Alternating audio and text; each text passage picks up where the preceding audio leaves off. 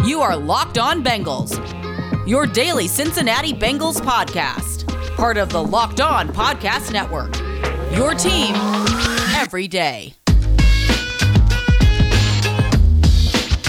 What up, Bengals fans, and welcome to another episode of the Locked On Bengals podcast. I'm Jake Lisco, along with James Rapine, coming to you daily as we always do. If you're new to the podcast, make sure you subscribe. Make sure you follow James at James Rapine on Twitter, me at Jake_NFL, and the podcast at Locked On Bengals. Today we'll talk to Geoff Hobson coming up in just a little bit, but we need to start the show by talking about the franchise tag news. Or perhaps better said, James, the lack thereof. The Bengals do not use a franchise tag on either of the candidates that we thought they might use it on, especially Carl Lawson. Both Carl Lawson and William Jackson now appear to be primed to head into unrestricted free agency, unless the Bengals get a deal done. But honestly, at this point, I know they're going to work on it, and all the reports say they're still trying to bring Lawson back. I have a hard time seeing either of those guys come back before the new league year. I went on a Cleveland radio station this morning and said if the Bengals don't franchise tag Carl Lawson and he hits the market, he will not be back in Cincinnati. And I can confidently say that. So the Bengals have between now and March 15th, when the legal tampering period begins, to knock Lawson's socks off. And I don't know if they should knock his socks off. And that was the whole point of the franchise tag, is to keep him around, kind of show him, hey, you're not going anywhere this year. And they didn't do that. And maybe it's part of a grander plan that we can't see now, but it's very, very easy to question it at this stage, Jake, because the two things that made sense defensively, and I'm not saying that these were the only two moves they were going to make, but the two things that made sense to me were try to keep Carl Lawson, and if you can extend Jackson, extend him. I think that's easier said than done because he's probably the top cornerback on the free agent market. I guess that's debatable a little bit, but probably. But I'm surprised now, and so yeah, I think it's fair to assume, even though the Bengals specifically do want Lawson back, I think it's fair to assume that he's going to be a free agent. And when you look at his Twitter and him saying, guns for hire, and he posted that just a few minutes after it was basically announced, not that the Bengals announced it, but it was announced that they weren't going to be using the franchise tag on him. I think that just lets every team in the league know, hey, I'm available. And guess what? There's going to be a lot of teams interested in Carl Lawson for good reason. So I think it's going to be hard to bring him back. There are plenty of lists out there that have Carl Lawson as the best available edge defender. Smart people like Brandon Thorne, like Mark Schofield, have Carl Lawson as the best available edge defender. We talked to Doug Farrar not too long ago, who, along with Mark Schofield, along with PFF, have William Jackson as the best available free agent corner. The Bengals obviously disagree, because after spending a ton of money on the defense last year and watching that defense continue to struggle, they did not prioritize getting deals done with either of these guys before they hit the open market. And there's still a chance that deals get done. But it looks like if they do want to revamp anything on this defense, or they want to make another run to improve this defense, that's going to come from players that played for other teams in 2020. Now, the silver lining of not using the franchise tag, if you're looking for one, is that that's $17 million of a cap hit that now is not on the books for the Bengals in 2021. That is cash and cap saved in the current year. And if you've listened to this podcast in the days leading up to today, even yesterday's show, James, I said, if they do franchise tag Lawson, that comes at a cost, and the cost is flexibility. And we just heard Duke Tobin talk about how flexible they are and how they've managed the cap and put themselves in this situation. It's not so much an issue of cap management. In my opinion, this is another issue where self-scouting may have failed the Bengals, and maybe even pro scouting in general. We'll see who they go after with this money, how they plan to remake this defense, because you can't go into the season with their current roster of cornerbacks and edge players. They will need to add players there. But my personal hope is that they continue to make space with some of the obvious cuts or renegotiations we've talked about, and instead put that money toward offense. But even if they do that, James, they will need to spend money to replace these guys on defense. Malcolm Butler's a free agent released by the Titans. Replace William Jackson with Super Bowl MVP Malcolm Butler, and boom, it's fixed. Obviously, I'm kidding, but certainly there are going to be a bunch of free agents available. Maybe the Bengals just feel like, hey, if we spend 50% of the money on a Carl Lawson replacement, we're going to get 80% of the production. And the same goes for William Jackson III. I'm not saying that's the right way to think about it, but maybe that's how they view it, especially since they have so many holes. I do think they better be in the Williams sweepstakes, and maybe that's not the Trent Williams sweepstakes. Maybe that's the Darrell Williams sweepstakes. But if you're not tagging Lawson or retaining Lawson, and I think it's unlikely that they can keep him, then you got plenty of money to spend on Joe Burrow's offensive line. Maybe you do go all in on offense and really just try to outscore people in 2021. Either way, regardless, we're going to be here for you. And you know who else is? Geoff Hobson, Bengals.com. He's going to join us next to talk about this very subject, the franchise tag, the fact that Lawson and Jackson could be hitting free agency, and what the Bengals plan to do over the next few months. But first, I talk about it all the time. So does Jake. We love Built Bar.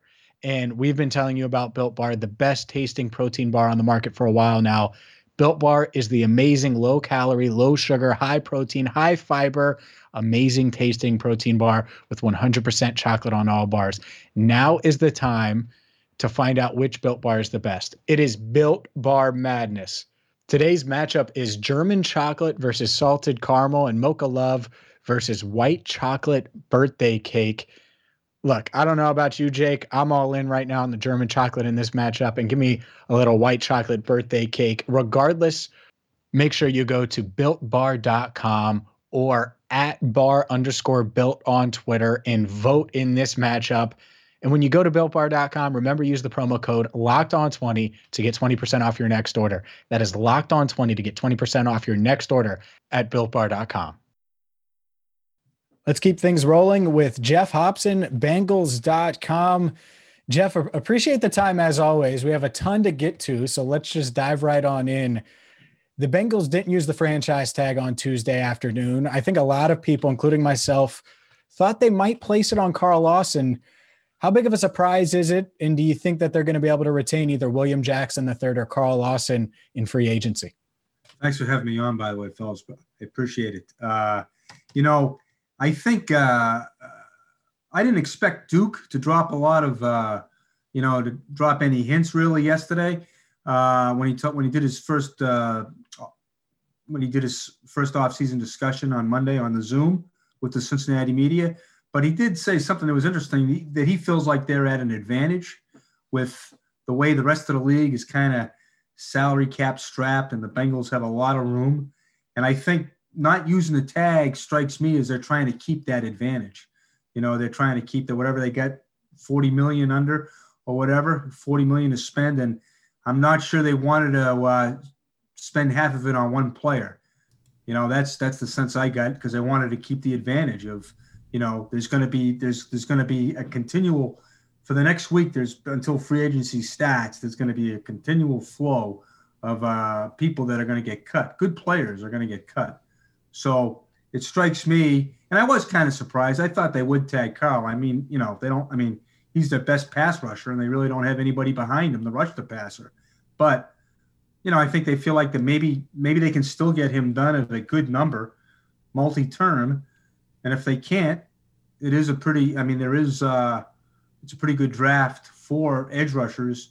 And there are a lot of edge rushers out there in free agency. Although I am a Carl guy, I think we all are. We love the way, the passion he plays the game and everything. So we'll see how it plays out. But it struck me that they just didn't want to use a big number on one guy.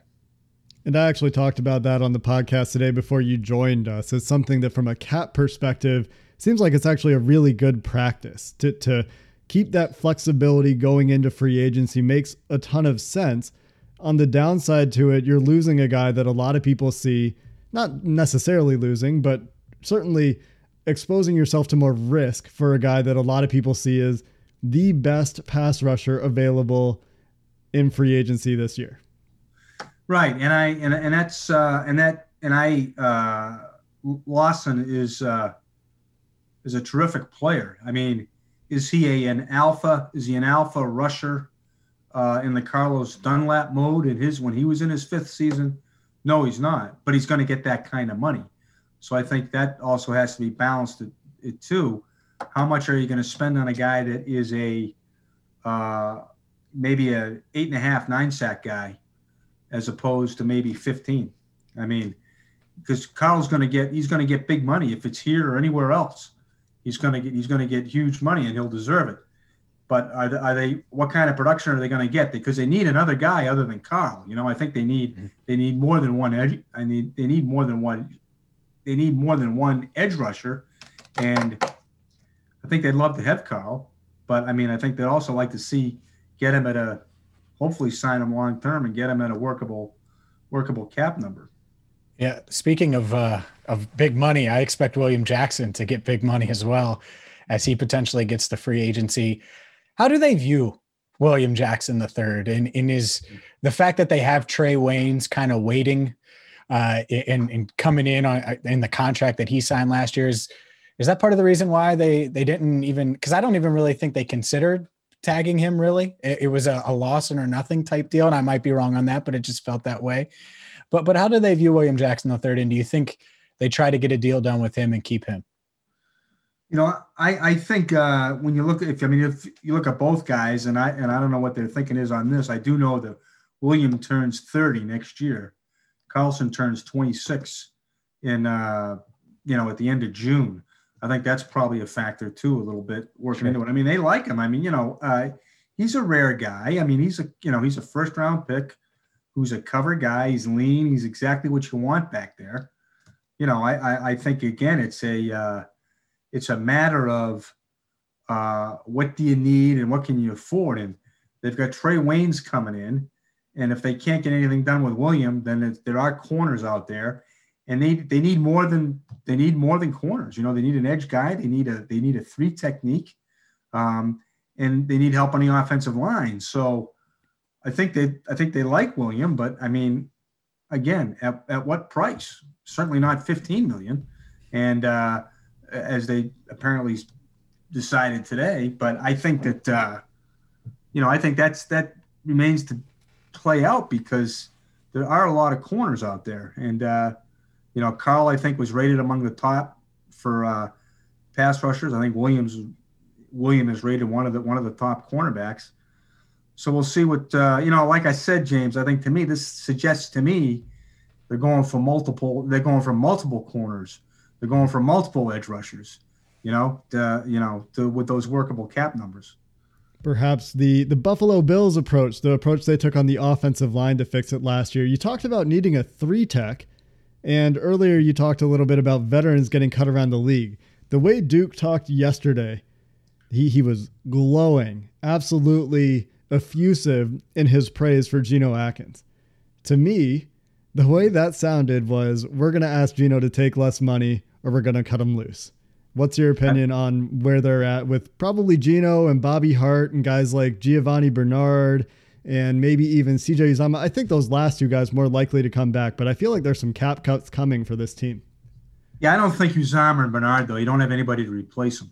There's nobody. They apparently don't think Trayvon Williams is going to replace him, because they barely used him last year. Mm-hmm. And I think Uzomah is, I think he's in the 2nd year of an extension, and ever so briefly he showed a good chemistry with Burrow. So I don't see them getting cut. But I think you're right, Jake. I think that $14.7 million cap hit for Geno, that might be 3 players. But they would love to have him back for obvious reasons. The guy's a Hall of Famer. You don't want to see him go anywhere else. But that, and I'm not sure what the deal is with Hart, because Frank Pollock coming in is Bobby's one of the few guys that Frank had when he was here in 2018.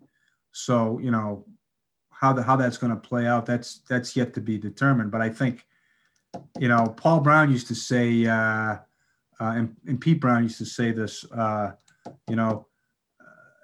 if you don't have anybody to replace him, don't make the move before you get anybody who's going to replace him, So, Pete Schramm, our guy at Bengals PR. He's got some great Fred Johnson numbers, though. He's got Fred is 4-1 in games that he started at left and right tackle, and they run the ball 4.7 per, and they've only allowed 3 sacks in those 5 starts. So, who knows what they're going to do over there right there. I do think that, though, Adeniji, their 6th-round pick, I think he's a guy who's on the come who could be a factor too. So there are options over there if they do want to, if they're looking to make some moves.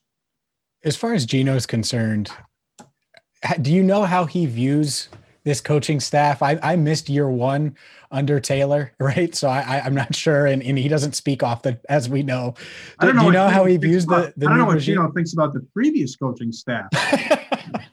I mean, gotcha. I think I got an idea what he thinks of Paul Gunther, because at the end of 2014, Paul said something that wasn't meant to be critical. It was just that, hey, we're expecting more from the guy. And that was the year after ACL. After his ACL. Yeah. And I Geno hasn't talked to anybody since. So, I'm not sure what, I do know this. I knew what the coaching staff thinks of Geno. I think they hold him in high regard because he could, when he got hurt, and it's a shame because he looked very good, as Duke said yesterday. I think he was going to get revived with DJ Reader. I really do, because DJ is a guy on the cusp of the Pro Bowl. You put 2 of those guys together, that would have been very interesting. And then he gets banged and he gets hurt, and he could have said, "Okay, I'm going to take surgery and I'm gone." But he tried to play with it. He couldn't, but he tried, and I think the coaches really appreciated that. If you're the Bengals, do you try to sell Geno on that? Hey, come back here, take a pay cut. You don't have to move. You're not going to get some big number elsewhere. Maybe you don't put it that way, but let's be honest. He's not going to get that on the free agent market. He's not going to get a crazy big contract. Stay here and play alongside DJ Reader and show the league that you're still a dominant player. I do. I don't know what they'll do. I don't know, but I would try to sell them on that. Look, go out here, maybe, be a mentor to these guys like Reader and Rennell Wren, and, they're going to get somebody else at some point. They got to get somebody else either in free agency, or the guy I'm kind of pushing for is Shelby Harris to Denver. But, I think that's the pitch, because I think he's, I think if the guy was, maybe if he was used in limited style, if he maybe was playing, if you played him 300 snaps instead of 800, maybe you get back to that kind of, maybe he's a 6'7", maybe he is a 6'7" sack guy from the middle, So I think it's interesting because of the way he looked coming into camp last year, which wasn't too long ago. Everybody had glowing things to say about Geno going into the season. Unfortunately, the shoulder injury, of course. But I feel like it's also been a couple of years in a row where we've thought, hey, this pass rush, they look great in camp. And then we get to the season, and then the offensive line turns out to be one of the worst units in the league. And then the pass rush just hasn't really shown up in the regular season. But there's a question that I think is on the mind of a lot of our listeners, and we'll get into that coming up here after the break. You've been big on going in on the defense, fixing the defense. I want to get you to talk a little bit more about your opinion there, why that's the case, coming up next. BetOnline is the fastest and easiest way to bet on all your sports action. March Madness, it's March. March Madness is almost here. You need to get to BetOnline right now. Get established, get ready to go so you can make some money on your favorite college hoops teams. You get real-time updated odds and props on almost anything you can imagine. Plus, BetOnline has you covered for all the news, scores, and odds. It's the best way to place your bets, and it's free to sign up. So check them out right now, betonline.ag. And make sure you use promo code LOCKEDON. You know why? Because you're going to receive a 50% welcome bonus on your first deposit. Again, go to betonline.ag, use promo code LOCKEDON, and you're going to receive a 50% welcome bonus on your first deposit. BetOnline, your online sportsbook experts. Let's talk a little bit more about this offense. You've been pretty vocal, and you're sticking to your guns on this with your opinion that this defense needs help. And that's absolutely true. Philosophically, though, after kind of seeing what happened with the offensive line, where they projected a lot of confidence in the offensive line last year going into the season, Mike Jordan didn't take a step. They didn't get consistent guard play. Yeah, they dealt with some injuries, but guys didn't necessarily get better. The team seems to be of the opinion this year that they're going to bring in some outside help. What makes you so confident in Frank Pollock being such a key addition to this unit that's going to get them back to a place where they're maybe at least average? I tell you what, philosophically, I'm still there with the defense because when what Joe Burrow needs, he needs to be protected. Yeah, but he also needs help on defense too. Okay, they have to stop people from that. Helps Joe Burrow too, that he doesn't have to score as many points. One of the reasons Andy Dalton came in here and went to 5 straight playoff berths in his first 5 seasons, yes, Whitworth and Andre Smith were solid tackles, but those defenses in Dalton's first 3 years were ranked 7, 6, and 5 in the league, respectively, in 11 through 13. So, I'm sticking with my guns about defense. I don't know, Frank Pollock, all I know is that Joe Mixon ran the ball 4.9 per with Frank Pollard, period, end of graph. Okay. So that tells me something there. I think that, I know it's in season to pound on these guys, but I'll tell you what, it looked like they couldn't. I mean, I think there were 11 different combinations. I don't know what it was, but it was ridiculous. It seemed like after they beat Tennessee with that revamped line they needed to put together in the last 48 hours because of illness and injury, and they walked out there with 4 new guys, it almost seemed like they said, geez, we can play with anybody with any combination. And they tried that, and that, you got to stick with these guys. I mean, okay, am I Michael Jordan, okay, he gave up the Burrow sack that got him hurt, and he's been inconsistent, okay? I'd like to see have somebody have confidence in Michael Jordan and stick with him, okay? I don't know if that can happen now in this town after what happened, but I think, let's yes, you have to upgrade the offensive line. But, let's maybe try some consistency, get a guard in here. You want to get a guard in here? Great. Do you want to spend $14 million on a guard? Do we have to pay a guard $14 million? Kevin Zeitler is going to be working on his 3rd team. They're about to trade Andrew Norwell. Will they be able to trade Andrew Norwell in Jacksonville? Probably not. So do you have to pay a guard $14 million? So I think it's many, many things. You got to get better up front. You have to have better talent. There's no question about it. But if you got to pay a guard $14 million and there's somebody running past you on the corner, I just don't. To me, it makes no sense.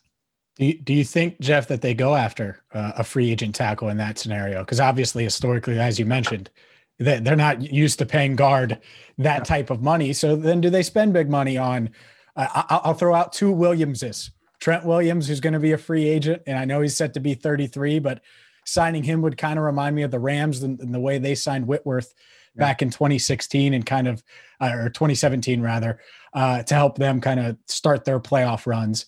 And then another guy I'll give you that won't cost as much as Trent Williams, who's going to break the bank. What about Darrell Williams from the Buffalo Bills? He's a right tackle. You think they could get in on either one of those guys? I think they could, but how much? How much? I would say Darrell probably 10 to 12. I think he'll be less than Tooney, honestly. I really do, which would be surprising, right? To some people, I guess, or maybe even to the Bengals. But to me, maybe Darrell Williams at 10 to 12. What do you is that realistic, or is that pie in the sky? I think you probably, it's not going to be that on Wednesday or Thursday. Sure. It might be that later.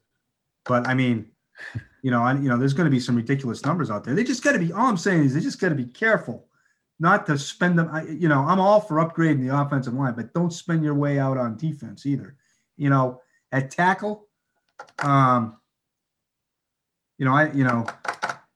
Jonah Williams play? Sure. I think he can. Yeah, I agree with that. Right tackles, can Adeniji play? I think he can, but I'd like to see it. I mean, if they do upgrade it, I would like to see it on the perimeter at left or right tackle. Like if they're spending the bigger money. Yeah, because I just don't see him dropping $12 million. I don't see dropping $14 million on Tooney, a guy he's going to be Zeitler.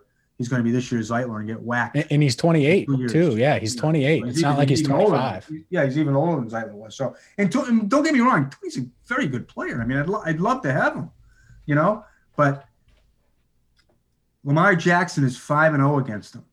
Baker Mayfield is 5-1 against him with a 111 passer rating. Nick Chubb is averaging 4.8 per against him. I love Joe Thuney, but I actually totally hear you there. And the Bengals historically not paying a ton of money to the guard position is something that I agree with. I think that if they were going to go out and spend big money on a free agent offensive lineman, I'm totally okay with it not being Thuney. And some of our listeners might not like that. I tweeted today, y'all are going to riot if they don't sign Joe Thuney, aren't you?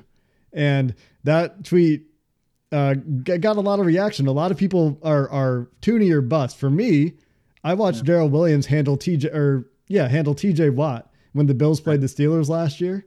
And if I'm looking for a big jump, man, I think Darrell Williams is really good. But beyond that, something I want to talk to you about is cap math. The Bengals typically do contracts in a pretty specific way. They like year one roster bonuses. They like when they do extensions to put increased salary into year one as well. In this year specifically, we're seeing teams do a bunch of void years. I don't think the Bengals are going to get into void years, even though the Buccaneers did, which is crazy to me because the Bucs never give out prorated money. But are the Bengals going to do more of the Joe Mixon structure where they are smart about pushing those cap hits down the road with bigger signing bonuses at the expense of potentially bigger cash expenditures in year one? Yeah, I just don't see that. Voidable years is having a it's having a retro. It's like Woodstock. It's having a kind of a nostalgic run here. Nobody ever thought the Bengals would do voidable years back in the first years of free agency. They did with Dan Wilkinson and Kajana Carter. So I think when push comes to shove, and if they got to get something done, they would do that. But they don't like to do that, and I think this is a reason why they're sitting in pretty good shape now. Whereas, so I guess what you're saying is, would they do it now? If this is their one, if this is their one shot in a salary cap strap year, you get a rookie quarterback contract, do it now.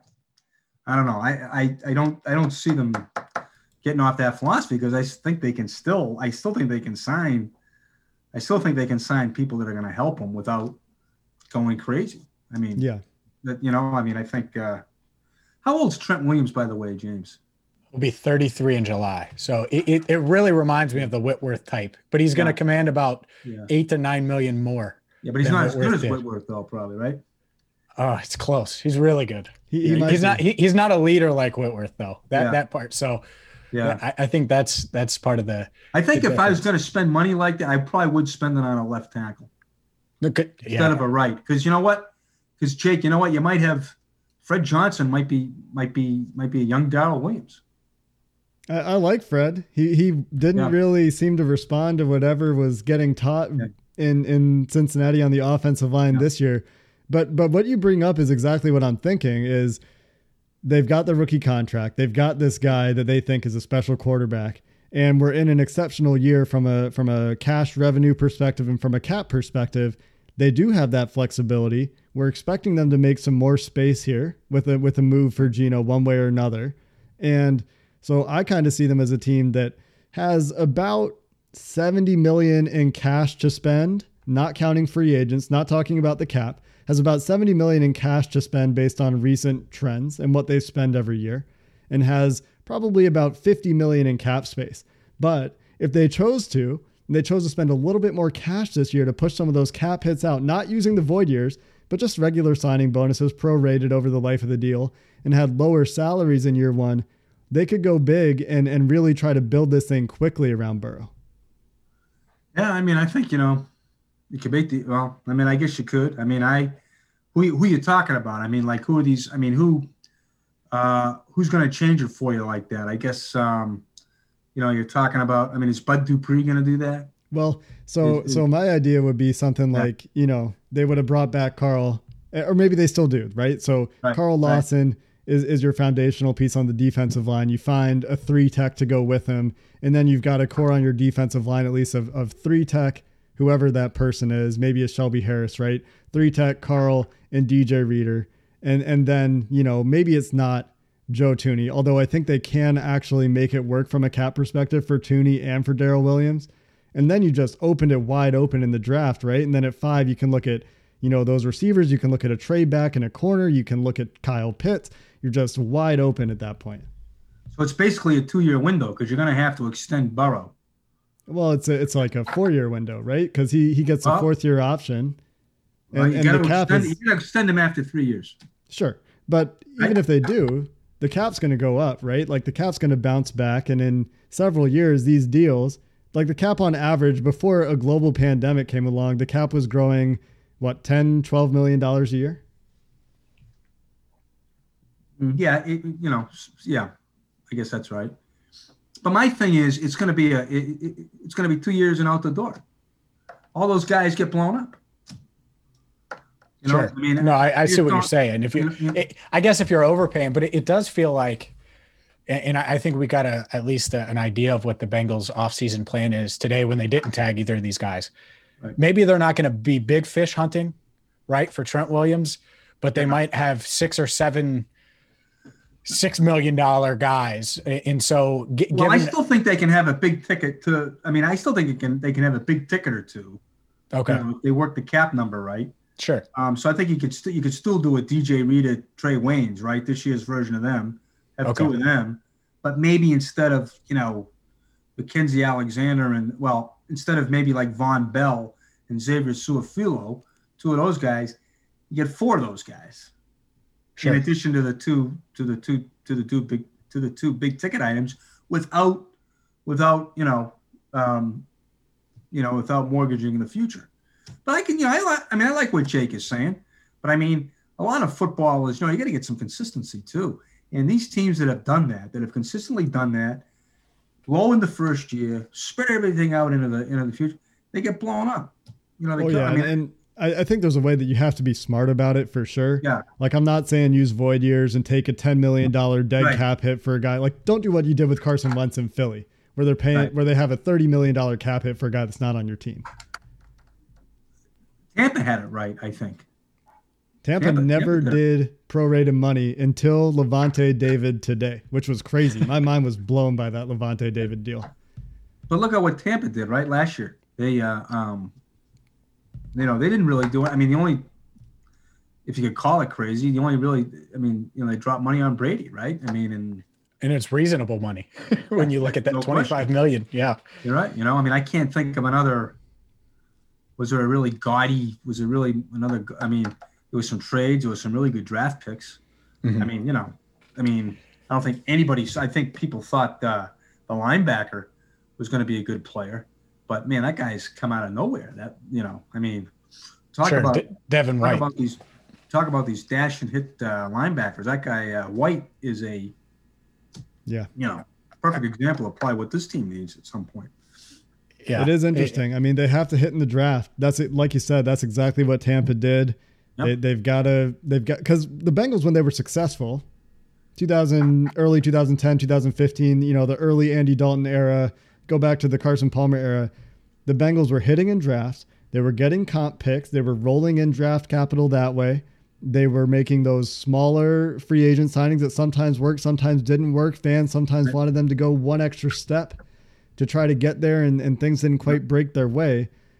But it all starts with nailing it in the draft, and they've kind of got to get back on track and keep it rolling from 2020 and 2021 this year. Yeah, you look at 2012, you make a good point about 2012, 2013, Kirkpatrick, Zeitler, Marvin Jones, Sanu, Eifert, the list goes on, and yet those free agent deals, I remember that 12, it was either 12 or 13, and they basically kept that defense together. I think they re-signed Reggie Nelson, I think, at safety. Mm-hmm. I think they re-signed, they brought Gathers back for another run, people would say, to Jake's point, people would say, well, you didn't go out and get the big, the big guy that was going to put you over the top, And, I don't know. You can make that argument, but you can also say, geez, they did go in 2013 when they kept that defense together. They went fifth. They finished fifth in the league, and they got a home playoff game, and they won the division. So, I mean, what's going to put you over the top? Does that put you over the top? I mean, I don't know. It's tough because you're right. They drafted so well, and I think if you take 2021 Joe Burrow for the next 5 years and put it on the 2011 through 2015 Cincinnati Bengals, it changes everything. And I'm not trying to be mean to Andy Dalton. I just think Burrow's special, right, and just on a different level. And so now the Bengals, outside of the 2020 draft, they've struggled in recent years to draft well. John Ross, right? I was a big John Ross supporter. It hasn't worked out. Mixon's been good, hasn't been as great yet. So we'll see, right? Even someone like that, you lose Lawson, a guy like you hit on in Jackson, you potentially lose him and Lawson, right? So they're almost playing catch up, I think, in free agency. And that's tough. It's dangerous. It's fun for us to talk about and speculate about, but it is tough. And you do wonder about the sustainability of it. I mean, I think that the thing with the draft is that it allows you to just exactly what you guys are talking about. It allows you to go out and make some big deals in free agency. But it also, I think too, for a while they were so, they were homegrown. So the guys they were, and they made people say, well, they never do anything in free agency, but they were always, they was keeping guys like AJ with a mega deal, Burfict with a bigger deal, Dalton with a bigger deal. They were making their big free agent hits by keeping their own. And it's a great study in contrast. And Branch Rickey used to talk about this in baseball. And it is better to get rid of guys a year too soon than a year too late. And you wonder, when should they have called it off from that core of 2015? Should they have just called it off in 16 and started over from scratch, or 17? In retrospect, it looks like they should have. But do you know that when, in 16, you've still got some, you're still fresh off being so close. It's incredibly hard. It's incredibly hard for NFL teams to figure out when the appropriate time is to pull the trigger. And actually, routinely, you see NFL teams get it wrong. It's only when it's very painfully obvious that, we don't have the pieces we need to restart. You saw it with Miami, right? And we'll see how that plays out. They've accumulated a ton of capital. They got the 3rd overall pick this year out of trading Laramie Tunsil, which at the time seemed like a pretty crazy move, but maybe they got it right. And it's just very hard to do. You see NFL teams screw it up all the time. I think James is right. Burrow is special. I think he'll be even better in 22 than he is in 21 because guys are better a year after their knee surgery. But there's no question, and you guys have heard me this all the time, people are sick of hearing it. To me, you want to protect Joe Burrow? Make Joe Mixon the star of your offense. Oh, well, so that's interesting, though, because I do think that part of protecting Burrow is obviously the offensive line, goes without saying. But I'm all aboard the really consider Jamar Chase at 5. I think that matters, and not because he played with Burrow, but because if you add a 1 like AJ, like we just said, Burrow was special. Well, how good was Andy Dalton because of AJ Green? If Jamar Chase is that special talent, I get it. You need to block, but it's really hard to find a special receiver like that. And if Chase is that, I'd consider him at 5. To me, they have needs all over, and I get the argument, and heck, maybe they are raring up and going to be able to fill a lot of these needs in free agency.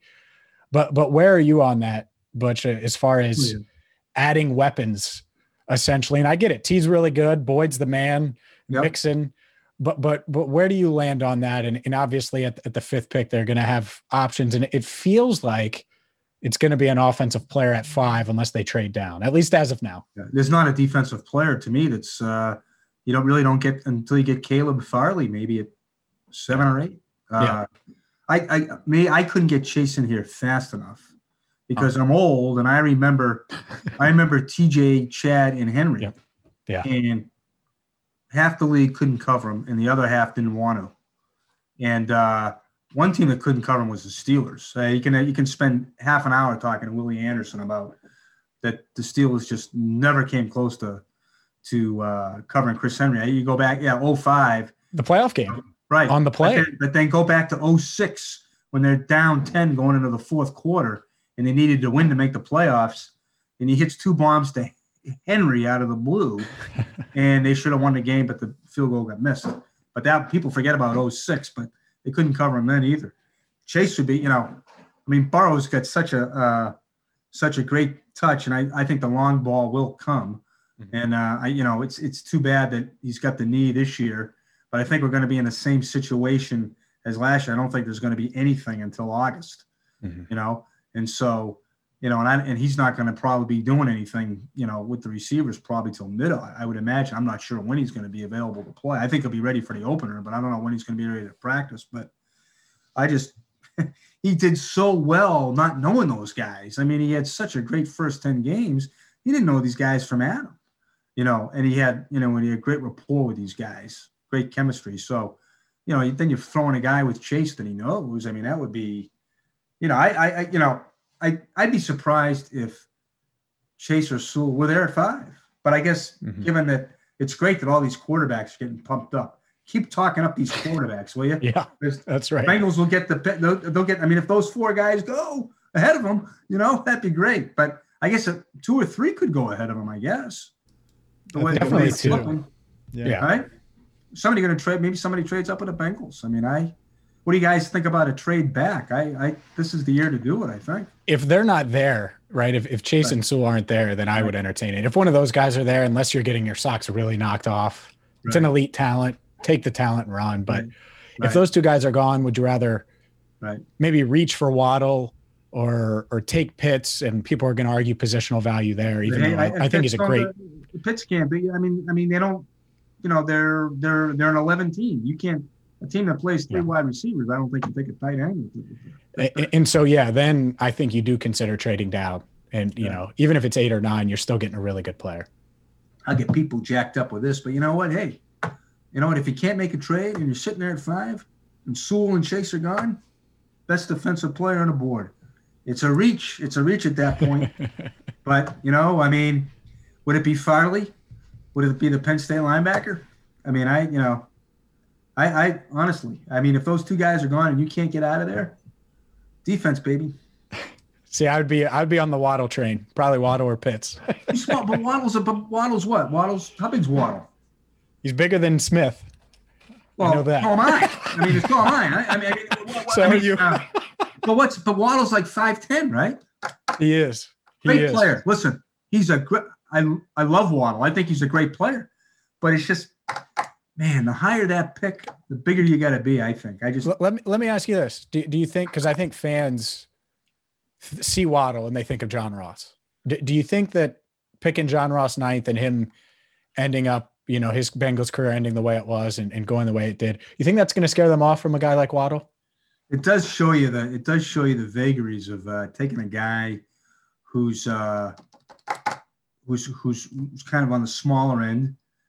Fast, but a little bit on the smaller end. But he did. I think in college he did have a little bit of a history of getting nicked, and I don't know what Waddle's injury history is, but I just think it's. Waddle had the ankle, but he's this not past burner, year, but right? that's it. Waddle is extremely fast. Waddle is just as fast as Ruggs last year, probably. Yeah, he's a burner. He's 5'10". And he'll play special teams for you too. Like you can put him back on punt and kicks. I'm just worried about I'm worried about his size, and size wasn't John's problem, wasn't Ross's problem. He get hurt. He just didn't get. He didn't have time to get his feet on the ground. He got hurt. He was hurt coming in, and he got hurt when he was here that rookie year. He lost a couple of years just to injury, and that really hurt him. Then the offense changed on him, and. So I just, he really didn't have a shot. Every case is different. You can't look at this guy and think, and these guys won't look at him and think Ross, Sure. I think they'll look at him and think, I think they'll look at him and think, what's what's available other than him. Gotcha. I think because I think that's I don't know. I just worry about the guy's size and talking to some people. They've always said the higher that pick is in the first, big people. It's a big people's game. You know what I mean? And I go back as far back as 2000 with little receiver Peter Warwick, great college player, but just not fast enough to do it. It's a high pick for a guy that small. And I may be wrong. This guy, Waddle may be the Sure. But look at maybe he gives the Bengals what the Chiefs have. Can't cover them. They're so fast. That would be nice, right? I just think it's, but those guys go in the third, fourth, and fifth rounds too. You don't see them going you don't see them going that high either. So I love speed, and I'm not turned off about speed because of what happened to Ross. I'm just I'm turned off about size. Yeah.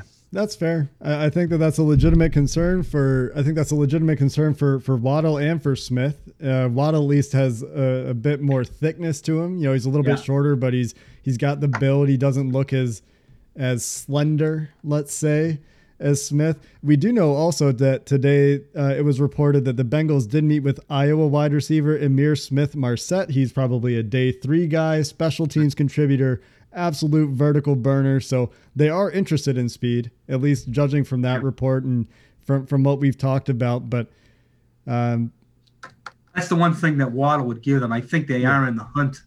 They're obviously in the hunt. They need a speed receiver, So and obviously Waddle fits that. But I think there's Peter King wrote this the other day too. The influx of receivers in the last couple of years, the way the college game is. You can get a guy that's going to help you right now. It's like a running back was, 10 years ago. You can get a wide receiver with the 70th, 80th, 90th pick, and he's going to come in and help you right away. So, which is another reason why, believe me, I love Waddle, but I think he can get a guy. He might not be Waddle, but I think he can get a guy, and at 5, you can if you can't trade out of there, get the best defensive player on the board. Hopefully it's Sewell or Chase, and this argument doesn't even happen. And that's the thing. If you think you got a good shot at Sewell, do you drop all that money on a Darrell Williams or a Trent Williams? What are you doing free agency if you think you got if you're going to take Sewell? I wouldn't plan on getting Sewell. I would hope, I guess. You hope one of them's there, but if they're not, it's not the end of the world, right? But if you sign Williams or if you sign Darrell or Trent, you can't take him. Oh, I would still take him. You could play him at right. If you sign Trent, you could play Penei Sewell at right. I'm not sure if they might play him at right anyway with Jonah. You sure they would move Jonah if they pick Sewell? No, I don't think. I think Jonah would be the guy. You think so? Yeah, I think probably because I think Sewell is is everything you look for in a left tackle. But that's a good debate, though. That's a good debate. Brian Callahan was pretty adamant that they feel like Jonah's a tackle. They're not going to move him inside. I know there was kind of I know Lapp was spitballing a bit one day, and I agree with him. He thinks Jonah would be a great center because he's such a smart guy, and he would be. But sure. I think that Callahan right now they see him as a tackle. So that's interesting. What would they do if they got Sewell? And they did sign a Darrell Williams. Yeah. And then suddenly it's an embarrassment of riches at tackle. But there's nothing, wrong with that. Sure. As long as as long as you're not getting 17 sacks again, that's just last 2 years they're last in the league in sacks. So the last time they took a defensive lineman in the first round, this is the 20th anniversary. Justin Smith. Now, I can't take one now because there's not one there. Yeah, that's the bummer. If there was a bummer about this draft, I think it's there is no obvious pass rusher taking, that you could take it at 5. That doesn't feel like a big reach. But there's not even a guy that they can miss out on. They can't say, "Oh, geez, we just missed." There's no young. There's no. Yeah. So, Geoff, I appreciate the time, man. We appreciate the time. Just spoiler, we may bother you before the draft, if that's okay, Great. and have you come back on. But this was a lot of fun. I'll have. I'm gonna at some point. I'm gonna have get a roundtable going. I'll get you guys on there. I hope I didn't cause this show to get canceled. Yeah, right. Ratings boost. Make sure you follow him on Twitter at Geoff Hobson Sin. Check out his work at Bengals.com. That's going to do it for today's extended edition of the Locked On Bengals podcast. For Jake Liscow, I'm James Rapine, and in the immortal words of Jake Liscow, hoo day, and have a good one.